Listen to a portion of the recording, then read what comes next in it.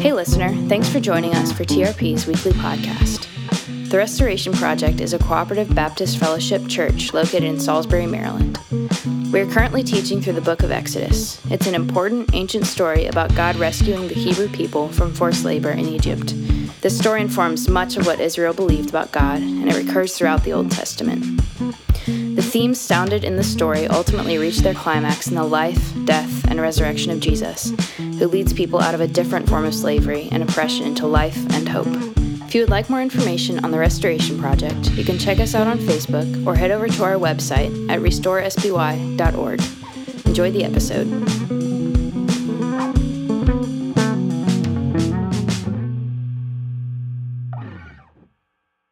So if you've been with us over the last few weeks, you know that we have been spending some time in the book of Exodus. And this week we've got what I would deem to be quite a difficult passage.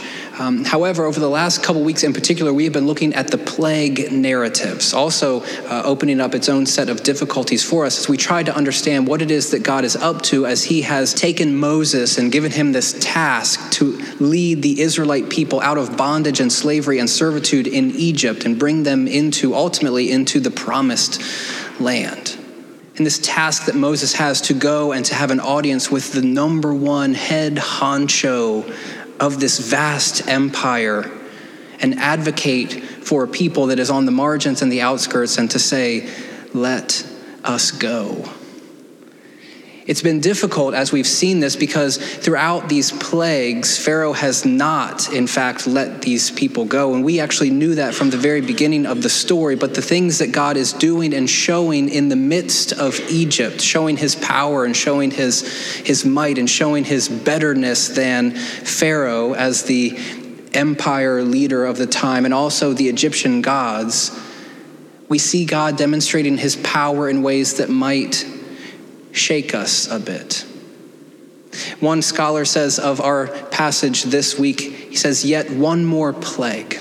The end is near, an impasse has been reached. There is no more room to maneuver. The stream of negotiation has reached the narrows, and the waters are shortly going to go crashing through the gorge. There is no stopping things now, he writes. A final judgment will fall upon Pharaoh and Egypt. And it's with this, as we lead into the 10th and final plague, the climactic ending of Moses advocating for this people and God flexing his muscles and showing his power and his might over this people, that we reach this final climactic plague. I'm going to read the first 10 verses, actually the entire chapter in Exodus 11, to frame our discussion this evening. This is Exodus chapter 11, beginning in verse 1. It says, now the Lord had said to Moses, I will bring one more plague on Pharaoh and on Egypt. After that, he will let you go from here, and when he does, he will drive you out completely. Tell the people that men and women alike are to ask their neighbors for articles of silver and gold. The Lord made the Egyptians favorably disposed toward the people, and Moses himself was highly regarded in Egypt by Pharaoh's officials and by the people.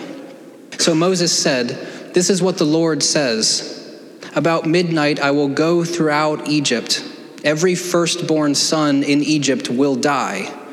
From the firstborn son of Pharaoh who sits on the throne to the firstborn son of the female slave who is at her hand mill, and all the firstborn of the cattle as well. There will be loud wailing throughout Egypt, worse than there has ever been or ever will be again. But among the Israelites, not a dog will bark at any person or animal. Then you will know that the Lord makes a distinction between Egypt and Israel. All these officials of yours will come to me, bowing before me and saying, go, you and all the people who follow you. After that, I will leave. Then Moses, hot with anger, left Pharaoh. The Lord had said to Moses, Pharaoh will refuse to listen to you so that my wonders may be multiplied in Egypt. Moses and Aaron performed all these wonders before Pharaoh, but the Lord hardened Pharaoh's heart, and he would not let the Israelites go out of his country. the word of God for the people of God. So what I'd like to do this evening is just call our attention to a couple of details in this passage that we have just read together.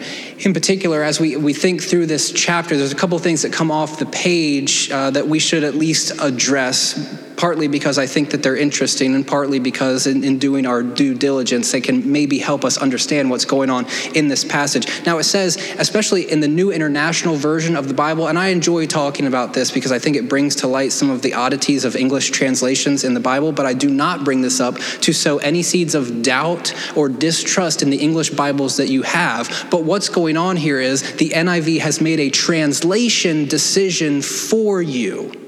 Okay, now where it says, now the Lord had said, what they're doing is putting this conversation in the past.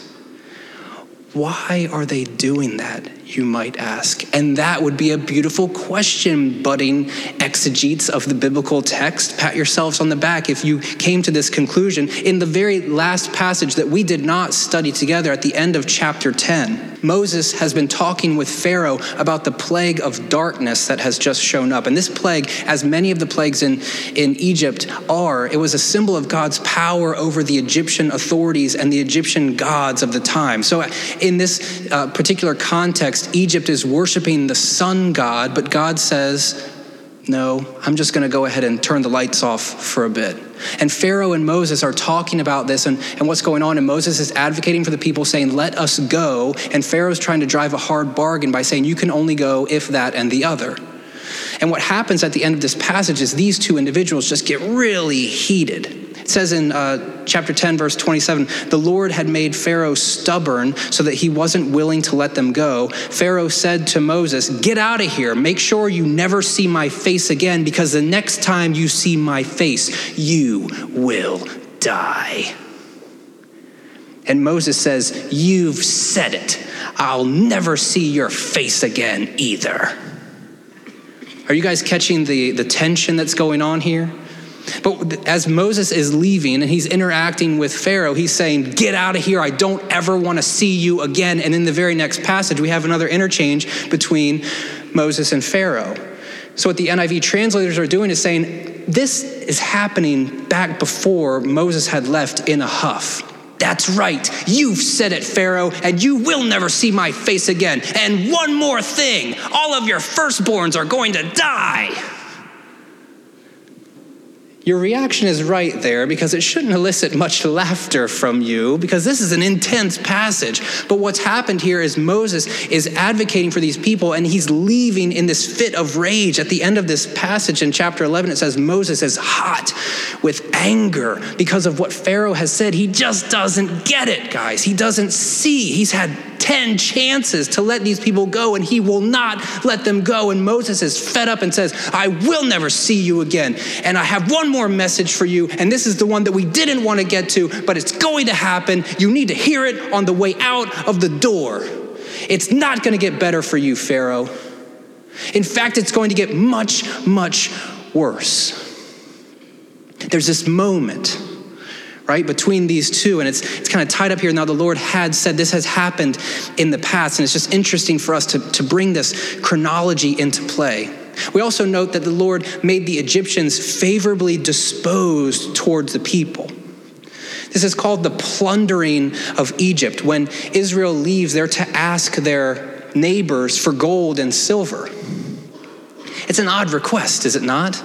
But they've been underneath of the thumb of this dictator for so long that they end up having this favorably disposed neighbors, and they say, well, on our way out, if you wouldn't mind, I guess we'll just go ahead and take your watch. Your earrings are nice. We'll just go ahead and take those too. I mean, this is a weird passage here, but they have made, the Lord had made the Egyptians favorably disposed toward them, and Moses himself was highly regarded in Egypt by everyone except Pharaoh. Moses has demonstrated the power of God through these signs, and we have seen how God is showing himself to be better than Pharaoh and all of Egypt's gods. And now everyone is pretty much on team Moses here, except for the one whose vote counts more than everyone else's. Moses was highly regarded in Egypt by Pharaoh's official and by all of the people. And then we get to this. It says, every firstborn son in Egypt will die. This is the message that is going out to Pharaoh, from the firstborn son of Pharaoh who sits on the throne to the firstborn son of the female slave who is at her handmill. What's happening here is the complete polar opposites which within the social structure of ancient Egypt, from the highest of the highs to the lowest of the lows, from the king of all the land with all of his riches to the slave woman who is at her handmill. Everyone will suffer under this 10th and final plague. So much so that there will be a loud wailing throughout Egypt. This is the same term that's used earlier in the book of Israel's loud wailing to God because of their slavery and their servitude. And now the tables have completely turned, where Israel is now not the ones wailing, but they are the ones leaving and going into freedom and life and hope, a little bit richer than they were before, might I add. And now all of the Egyptians, from the highest of the highs to the lowest of the lows, are wailing and crying and screaming for a different fate. It says all these officials, and this is where the text, it seems to be a little bit ambiguous, but it seems as though Moses is saying, all these officials of yours, Pharaoh, will come to me, not to God, will come to me, bowing down before me, saying, go, you, Moses, and all the people who follow you, Moses. And after that, I, Moses, will leave. Some people say this is where Moses finally catches his step, if that's even a saying. But remember in the beginning when God shows up to Moses in the burning bush, and Moses has all this laundry list of reasons why he could not be used by God. He's got these objections and these weaknesses that he's seen in his own life. He's I can't do that. I'm not God. But no, please send somebody else. I just don't want to. But now we see Moses saying, all of your people, they will come and they will bow down to me, and I will leave. Just like we were supposed to do in the beginning. And for some scholars, they say this is when Moses becomes the person that God is wanting Moses to become. Finally becoming the leader that will take this group of servants and slaves and bring them into the promised land. And then it concludes, then Moses, hot with anger. Remember, he has just been threatened with his life. The next time you see me, I will kill you. Then Moses, hot with anger, he leaves. Now, these are interesting points, I guess, if you're just looking at these 10 verses in the book of Exodus. But really, if you're paying attention at all to what is going on here, there's one overarching concern that we have as we come to this passage, namely, what is God doing? How has it gotten so far now that the thing that he needs to do is to kill children? And especially for any of us that have turned on the news over the last week and we've seen the images, the atrocious images of violence in Syria. And now we've seen this images of violence in Egypt. We now are, it's somewhat personal for us. We have these images in our mind. We read this text and we say, gosh, what do we do with that? How do we square away the love of God, the mercy of God, the forgiveness of God with the death of countless Egyptian children? One scholar says, the intentional destruction of innocent life in God's slaying of the firstborn has long troubled readers of this narrative. This is not new to us. Specifically, she asks, what kind of deity was it whose deeds could benefit one group at the expense of others? What kind of God is it that says, Israel is my people, and it doesn't really matter what happens to Egypt here? I'm going to bring about my will. Now, the slide that I had up before this that I didn't really talk about was one of the main difficulties that we have is coming to the text as a 21st century postmodern American reader, and we import all of that goodness onto an ancient story, and we expect it to work with the same rules that we have in our 21st century postmodern American culture. Can I get an amen? You do this inherently, intuitively, you do this. We also bring our baggage as men or as women, as middle class or as lower class, or we have these backgrounds and experiences. For many of you, when you open up the Bible, even this story that we're talking about right now, you're on the edge of your seat because you're like, yeah, that's the God I know. I'm ticked at him. I don't like him. I don't even know why I'm here right now, but I can't handle this story. And you're twitching and you're getting ready to run out of here because this image of God, it rubs up against the grain because your story, perhaps with your parents or the people that were in authoritative positions over you, they have wronged you in a severely, ridiculously hurtful way. And now you have imported that into your view of who God is. This is what we do intuitively and inherently. This is why it's not good enough for us to wake up in the morning at 5:30 a.m. when that alarm clock goes on our phone and we hit snooze 5 or 6 times, because who wakes up at 5:30? But when we do finally roll out of bed, we just go to our kitchen table and we start reading the Bible by ourselves. That's a great spot to be. However, I think within American Christianity, we have sold that as the end-all, be-all. But what I would submit to you is it's also good and important to read in community, to read with people that do not have your same baggage or your same viewpoint.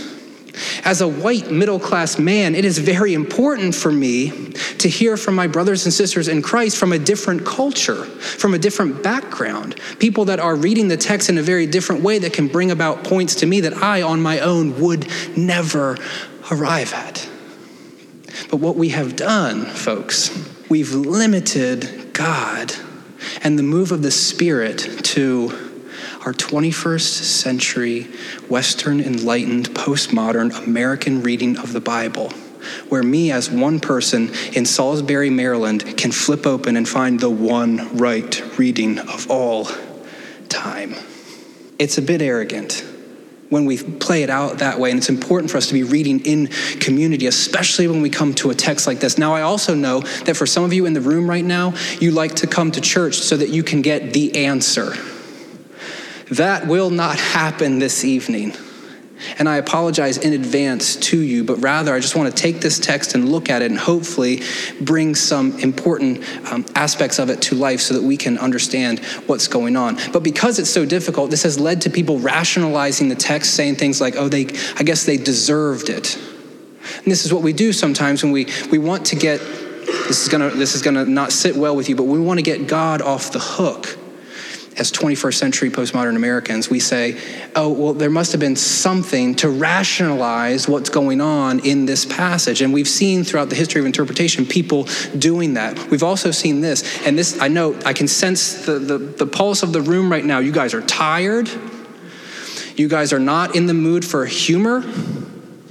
You are just wanting me to get to the point and say a prayer and we can all go home to see who won the Masters, okay?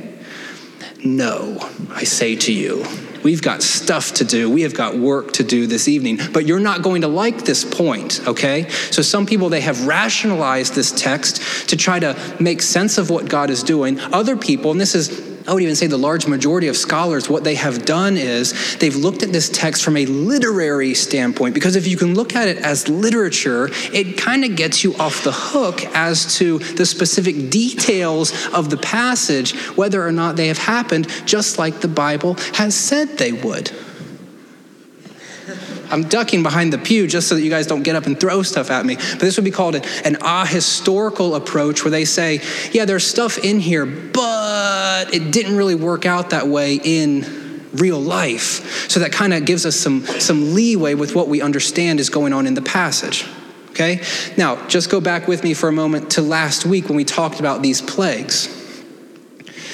We talked about how there was literary artistry in the presentation of these 10 plagues. How many plagues were there? 10 plagues. I'm just going to throw random questions at you just to make sure you're tracking with me, okay? But there's 10 plagues, and the way that they are portrayed in the Bible demonstrates literary artistry, or at least some kind of structure to it.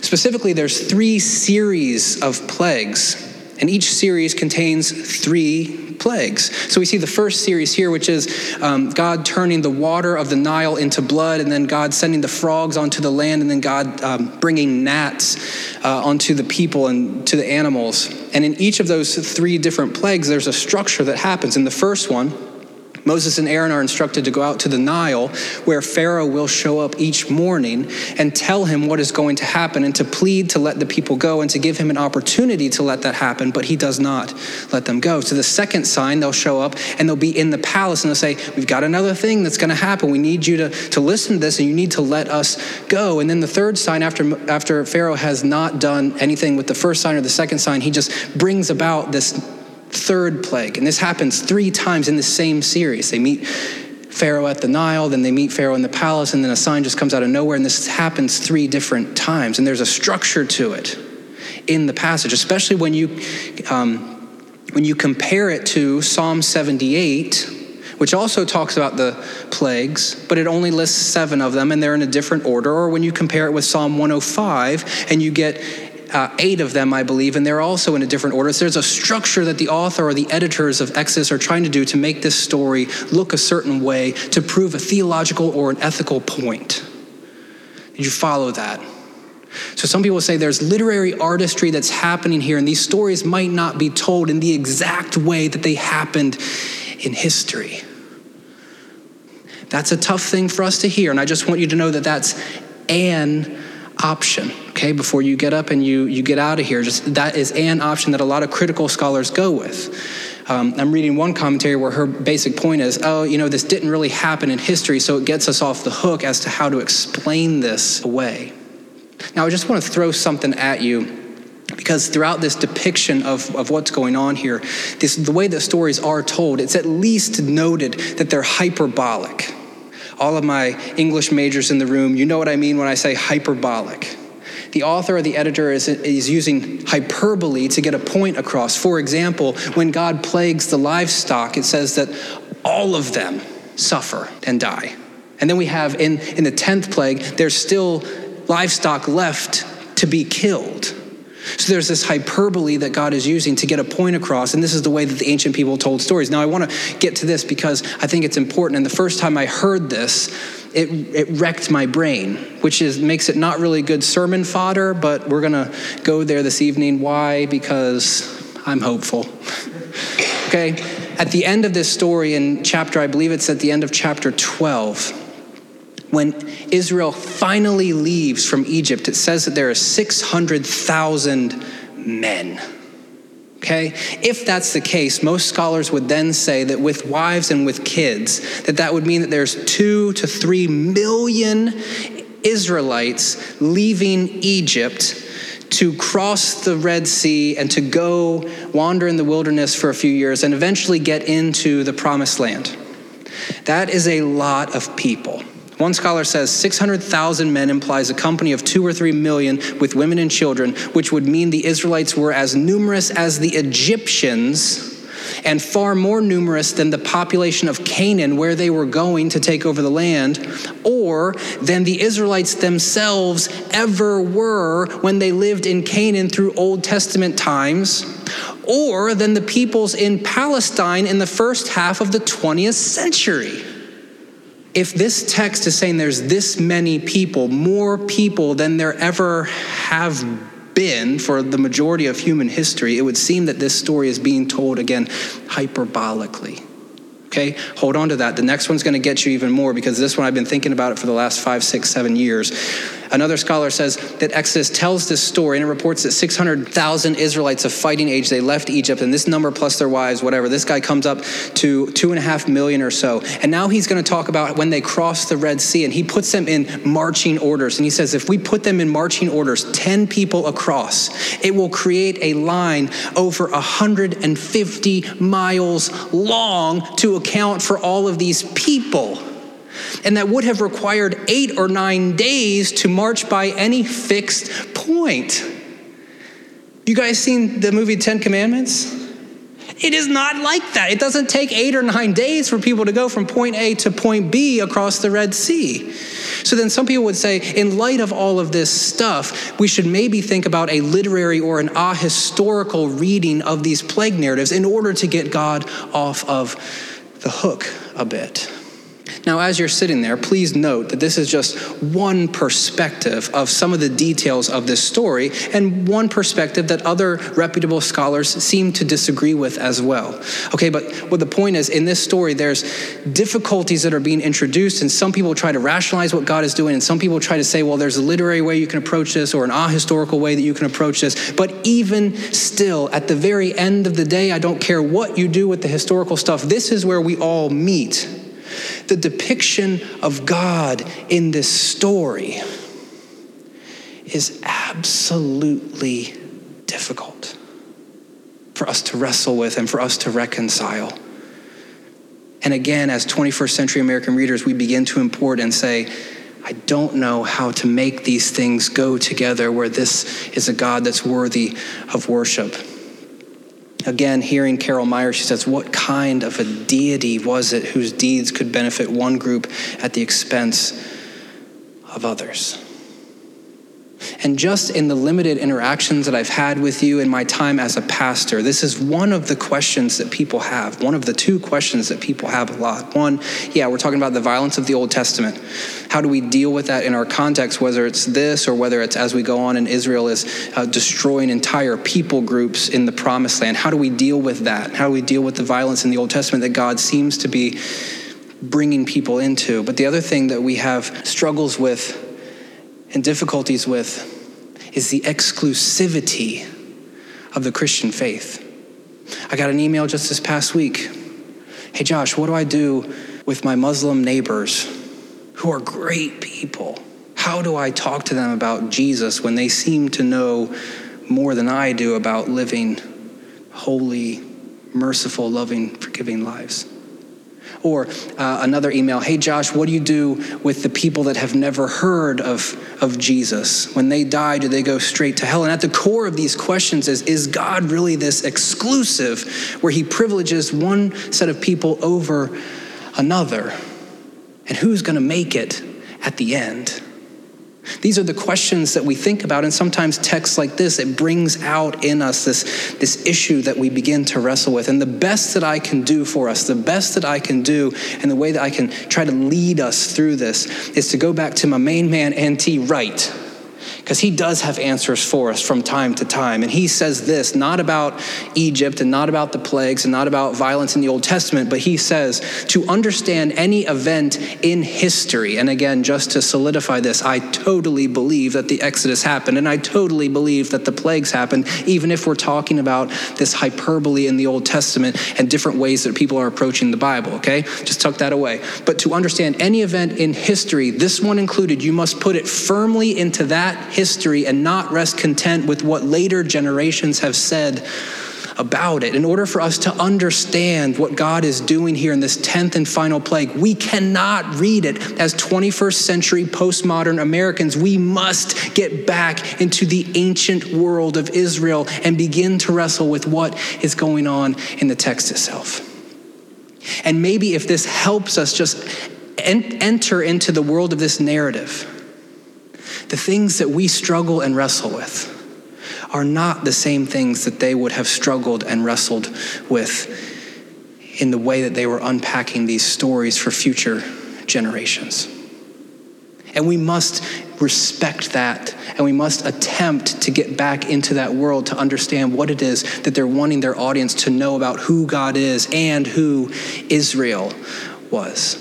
So that's what we're going to do over the next few minutes. I don't think this is going to take long, although I say that from time to time, but I believe it tonight. I am naming it and I am claiming it, and we are putting a flag in the ground, and I think that we'll be able to be okay here. But we do have to learn to reread the plague of the firstborn, and I have that in italicized font because that's the key to this story. Understanding the role of the firstborn in the ancient Near Eastern culture. I'm wrestling with whether or not to tell this story because I don't know if this is good parenting or bad parenting, but there is a certain something about a firstborn. There's a different relationship that I have with Abe, our 3-year-old, than I do with Jude, our almost 1-year-old. Abe and I have been through a lot more together. I love Jude. He's a funny kid. He seems in no hurry whatsoever to walk or to talk or to do anything. He just kind of sits there and he hangs out. And he's beautiful. He's got cheeks that are the size of my thighs.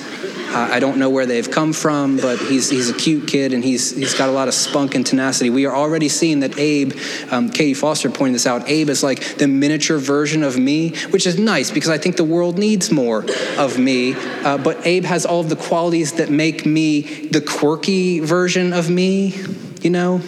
Like, he's very particular about things. He goes to school here at Asbury, and I guess Kate was the class mom a week or so ago, and Abe has like this routine that he does where when it's snack time, he sits in a certain chair, and if he doesn't get to sit in that chair, he loses his gourd. Or when the woman's going around with the snacks, he's like, put it right here. And if you move it, he's like, nope, right here. And I'm flashing back to when I was going to school. This has nothing to do with the sermon, by the way. If I'm flashing back to, but you needed this and I needed this and we all needed this, going to school as a kindergartner, and when my mom would put my socks on, I guess I wasn't putting on my own socks back then, but she was also putting on my shoes. But you know how there's like a little stitching at the edge of your socks? When it was like off-centered, I would like lose it. Get my socks right. Again, I don't think I was dressing myself at the time, but very particular. But anyway, Abe is the firstborn. And like, I'll never forget going from married man to dad. The difference that he has brought about in our lives, and Abe's status as firstborn, even here right now for me, there's a difference there. And parents, you can talk to me later if that's real or if that's just something I'm imagining or if that's something I should never say out loud in public again. I'm not sure. But when we approach this passage, we do need to understand what's going on with the firstborn. Now, before we get there, I do want to at least preface what's going on here. And this can alleviate some of the tension in this passage as well, because inevitably, whenever we go to an Old Testament story where violence is included, we see God as the one who is just bringing the hammer down, and he's petty, and he's like vindictive, and he's bloodthirsty, and he just wants to punish people. And that's a bad reading of Scripture right off the bat, because God throughout the text has been patient, and he has demonstrated his loving kindness, slow to anger. These are all truths about the character of God that we see even in the Old Testament. And in chapter 4, this was 8 chapters previously, God's talking to Moses, and he said, the Lord said to Moses, when you return to Egypt, see that you perform before Pharaoh all the wonders I have given you the power to do. And this is where it gets difficult, but I will harden his heart so that he will not let people go. And this is where we stumble in this passage in particular. But at least know that within the Hebrew Bible, there's 10 usages of this verb, the hardening of the heart. 10 of them are God saying, I will harden Pharaoh's heart. And the other 10 are Pharaoh saying, I will harden my own heart. I do not believe that even in this story, God is manipulating Pharaoh's character to give him something that he does not want himself. We have these images, especially the church people, and I don't know what your story was growing up, but I'm sure that you've heard the gospel, and I'm sure the way that you've heard the gospel is if you don't accept Jesus, you're going to go to hell. This is me like dangling you over the flames of hell, because that's the image, right? And I remember being in school as a little kid and just seeing these images of fire on the chalkboard during Bible time as a 5-year-old student. And I was traumatized. But we have this picture of that. And for me, it took so long to think that the image was just me or whoever just saying, I don't want to be here. Get me out of here. God, do something. And God saying, no. Pretty sick. Okay, I had lots of weird thoughts. I also thought that if I did find my way into hell at some point, that I could become buddies with Satan, and that would be a good time, and we would just be okay down there. It's bad theology, guys. I don't know what happened to me as a child, but there was a lot of things that were wrong, okay? But here, what we see is, in this passage, God is not giving people what they don't want. And he's not forcing people to be in a place where they want to be somewhere else. Pharaoh is the one who, his number one concern is the empire and his own status and his greatness as a ruler, and he will do whatever he needs to do to make that happen. He is not one who in his heart of hearts wants to release these people. This is not God taking his will and contorting it and manipulating it to do something that Pharaoh is not wanting to do. It's still difficult because we do have the role of God at some point in this story that's hardening the heart, and we don't necessarily know what's going on here, but the line continues, and he says, "Say to Pharaoh, Moses, this is what the Lord says, Israel is my firstborn son, and I told you, let my son go so he may worship me, but you refused to let him go, so I will kill your firstborn son." This is in chapter 4. Pharaoh knew what was coming, and he knew what was going on. And instead of that image of God up here, ha ha ha ha, finally I get to destroy people, see the image of God that we see all throughout the other pages of Scripture, where he is weeping with those who don't get it and don't want to get it, and saying, I don't want this to be the story here. I don't want this to be how it goes. And this is the same image that we have of God when we make those decisions that put us into a different place or put us away from where God is wanting us to be. It's not one where God is waiting anxiously to punish us. It's a God whose heart is breaking over his children who are going in the opposite direction. But Pharaoh has known this from the very, very beginning. But the key to this story is understanding the father's right to the firstborn in the ancient Near Eastern context. This is not like our context. This is not just me and Abe hanging out. For people back then, the firstborn son, it was like your lifeline. It was your social security, more or less. It was like the continuance of your name. And God saying, Israel is that for me. They are my people. And because, Pharaoh, you have taken them and you have hurt them, there must be restitution. And perhaps we can even import, this is not something that we want to see happen, but we know that this is going to be the only way, Pharaoh, that you understand what is going on here. But God is saying, these are my kids, and I have to protect them. And we also see in the story that Yahweh is on the side of the oppressed. God is on the side of the oppressed. And again, I just want to sneak this in here for us in our context. Are we? And how do we manifest that care and concern that we have, that God has modeled for us as he took us off of the margins, the outskirts, and brought us into this family? How do we enact that in our lives? It can be as easy as you walking into the library, you seeing that person, whoever that is for you, and you say, oh, I didn't want to see them today because I don't want to have to talk to them, and I don't want to be nice to them, and I don't want to emanate the love of Christ in their life right now. I just want to go read my book. Have you been there? For me, it's not the library so much as it is going into Walmart and you see those people, and you're like, I'd prefer not to have to see these people.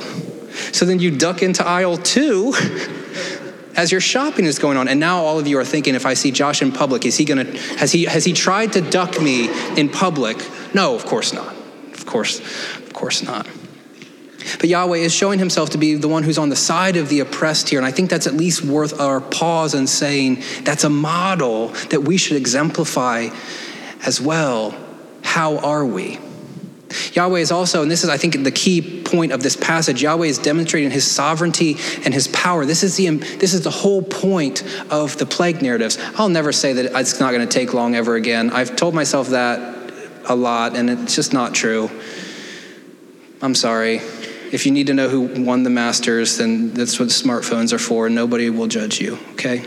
But just don't tell me, because I'd prefer to look myself. Okay, but God's sovereignty and God's power, he's demonstrating himself to be better than Pharaoh, better than Egypt's gods. He is demonstrating himself to be the one who is sovereign over all things and powerful over all things. When we look at these plague narratives, again, it's not just God bringing up frogs from the Nile into people's houses and into the bowls that they knead dough with. This is God saying, you know that God that you have, the goddess of fertility, whose head is shaped like a frog? Yeah, I'm better than she is. Or the God of the sun that was really important for Egypt at this time, God taking the sun completely out of the game and darkening the world. God saying, like, yeah, that's me, I'm doing that. In this 10th and final plague, the god Osiris, the god of death in Egyptian culture, like we have God saying, yeah, I'm actually the one who's better than over that. It's me. You should be worshiping me, not all of these other people that you are worshiping. This story is Yahweh versus Pharaoh and Yahweh versus all of these other gods. And we see this in chapter 12. It says, on that same night, I will pass through Egypt and strike down every firstborn of both people and animals. And I will bring judgment on all of the gods of Egypt. I am the Lord. This is not just some party trick that God is doing. God is saying in a very calculated way, I am better than any other option that you have. And Yahweh's goal in all this, we should not forget, and this doesn't necessarily make the story a whole lot more palatable, but I think it's important for us to know that from the very beginning, God has wanted to use Israel to bless the entire world. God has wanted Israel to be this beacon of hope for people, for other people. And one scholar says, insofar as Yahweh is concerned with conservation in the short term, it is not the conservation of nature or humanity in Egypt, but the conservation of Israel. Yahweh is concerned to take the world to its destiny and manifesting sovereignty over the world's power. Pharaoh, in this particular context, is an aspect of moving towards that goal. God has to demonstrate his power and his sovereignty to get Israel out of this land so that Israel can be all that they need to be for us. So that we ultimately can be sitting here in these seats and singing songs about Jesus and participating in the life of this community. These aspects of this story, it doesn't necessarily get us to a place where it lacks difficulty, but when we can see in ancient eyes what's going on in this story and the questions that an ancient reader had that would be very different than the questions that we have, we might be able to pause and maybe freak out a bit less and see what's happening in the story of this passage before we start casting judgment on God according to our 21st century postmodern American standards. The last thing that I want to say about this, especially as we lead into our time of communion, for the Jews, this story is the story of the Exodus, but also the story of the 10th plague. It becomes the basis for the Passover, which is one of these rituals that means so much, not only to the ancient Israelites, but even modern day Jews here and now. And reading some of these verses in this passage, I'll go ahead and show you this as well, because the way that the story works out in Exodus, we see the announcement of the 10th plague, and then God launches into the instructions of the Passover. There's a delay before this actually works itself out. And then the story works itself out, and he goes back into the instructions of the Passover. This is something that's so important for Israel. Here's some verses. It says, the Lord said to Moses and Aaron in the land, this month will be the first month. It will be the first month of the year for you. Tell the whole Israelite community on the 10th day of this month that they must take a lamb from each household, a lamb per house. If a household is too small for a lamb, it should share one with a neighbor nearby. You should divide the lamb in proportion to the number of people who will be eating it. You should take a flawless year-old male. If anybody cares, taking a year-old male would be the goat or the lamb of least consequence, because the female goats were important for milking and the 1-year-olds weren't really doing too much yet, but they were taking one that was perfect. You should keep close watch over it until the 14th day. At twilight on that day, the whole assembled Israelite community should slaughter their lambs. They should take some of the blood and smear it on the 2 doorposts and on the beam over the door of the houses in which they are eating. That same night, they should eat the meat roasted over fire.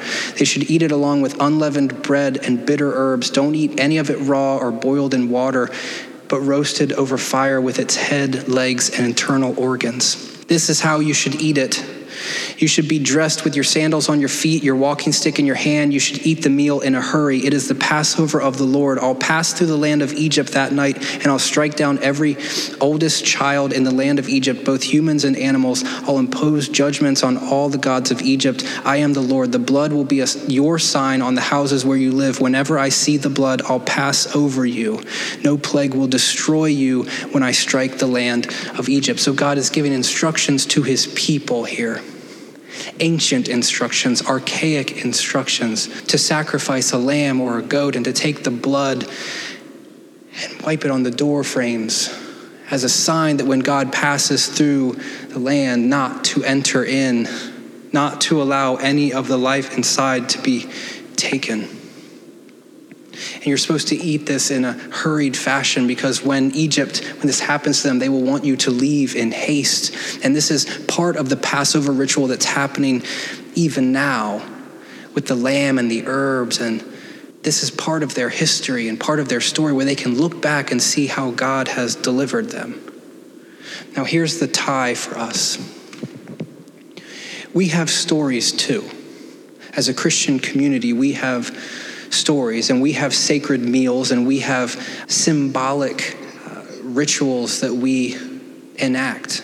For us, we enact it each and every week. For us, it's not a story just about God bringing us from slavery and servitude into life. It's a story of Jesus, who for the authors of the New Testament, Jesus becomes the sacrificial lamb that's offered not just for one household, but for the entire world.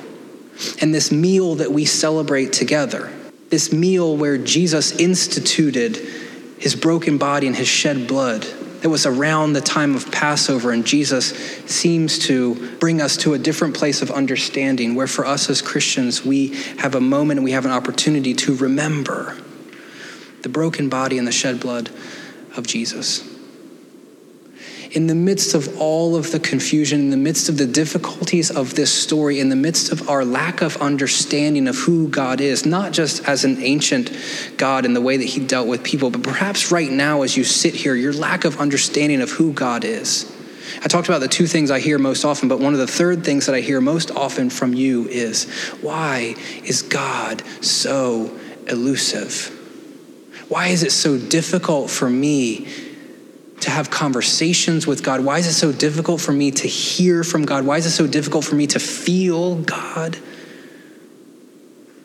I believe that in this meal, which here we are lucky to celebrate each and every week, that we have a moment, maybe not to feel, but to remember, to hold the broken body of Jesus in our hands and to dip it in the cup that represents his blood and to take that back and to consider the life that we have that's only through him, that has allowed us to enter into these conversations where we're attempting to figure out who God is. And perhaps tonight, one of the questions that we could be asking is, God, what is it that you are calling us to do? What is it that you're calling us to remember? What is it that you're calling us to be for other people? In the midst of a world that is broken, how is it, God, that you can use us to bring healing and to bring hope and to be agents of forgiveness and restoration to this world? I don't bring us to this table to run roughshod over the ancient rituals of Passover or the modern rituals of Passover, but I at least want us to see that in this moment that meant so much to ancient Israel, it brings us one step closer to understanding who Jesus is and what he has given for us that we might have life. So wherever you are in that journey, wherever you are in this moment, I would invite you to reflect. And when you are ready, I would invite you to come up and to take some of the bread, to dip it in the cup and take it back to your seat. This table is wide open. On the night that Jesus was betrayed, he was eating with his friends. Some authors would even say that this is where they were celebrating their Passover.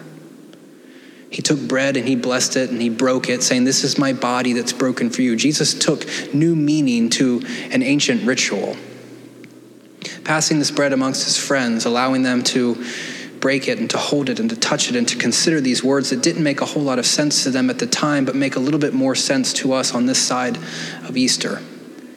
At the same meal, Jesus took the cup and he passed it amongst his friends, saying, "This is the blood of the new covenant that's shed for you. This is the blood of the new covenant, this new covenant that you guys have been waiting for." This story of the past that we're here in this room remembering, this story of God bringing us into freedom and life and hope, this story that had its beginnings here but is going to end with me, with my death and my resurrection for you.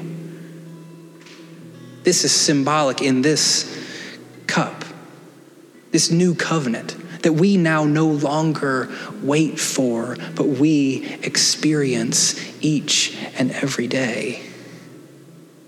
Though sometimes it's become too familiar.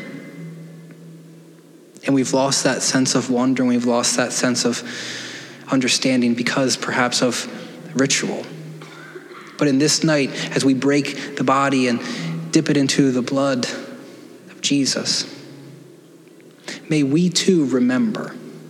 May we remember the Exodus. May we remember a God who demonstrates himself to be powerful over all other gods and all other kings and empires and all other things. May we remember the God who goes after those on the margins and the outskirts. May we remember the God who is on the side of the oppressed, who has opened up the floodgates to allow us to come in.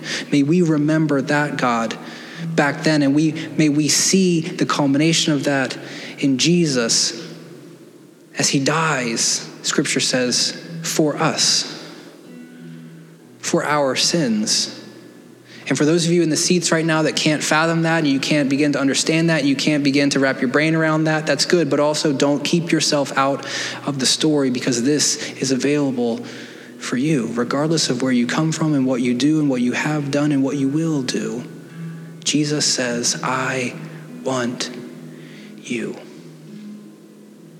So as we reflect and as we take time and as we consider the Passover and the institution of that in this terribly difficult story, and as we see God's power and sovereignty, and as we see Jesus and his death and his resurrection, may we consider these things and begin to walk down this carpet as a sign of pledging our allegiance, beginning to follow Jesus wherever it is that he is leading us. May tonight be a night, and may tonight be a moment where we understand the broken body and the shed blood of Jesus in a different way, that compels us to move, that compels us to go out into the community, that compels us to live in a different way as we pray to be conformed into the image of Jesus, beginning right now. Thanks again for joining us. If you live in the Salisbury area, we invite you to visit us for one of our weekly services on Sunday evenings at 5:30 p.m. Whatever your story is, there's room for you here. And again, if you'd like more information, please visit our website at restoresby.org. Hope to see you soon.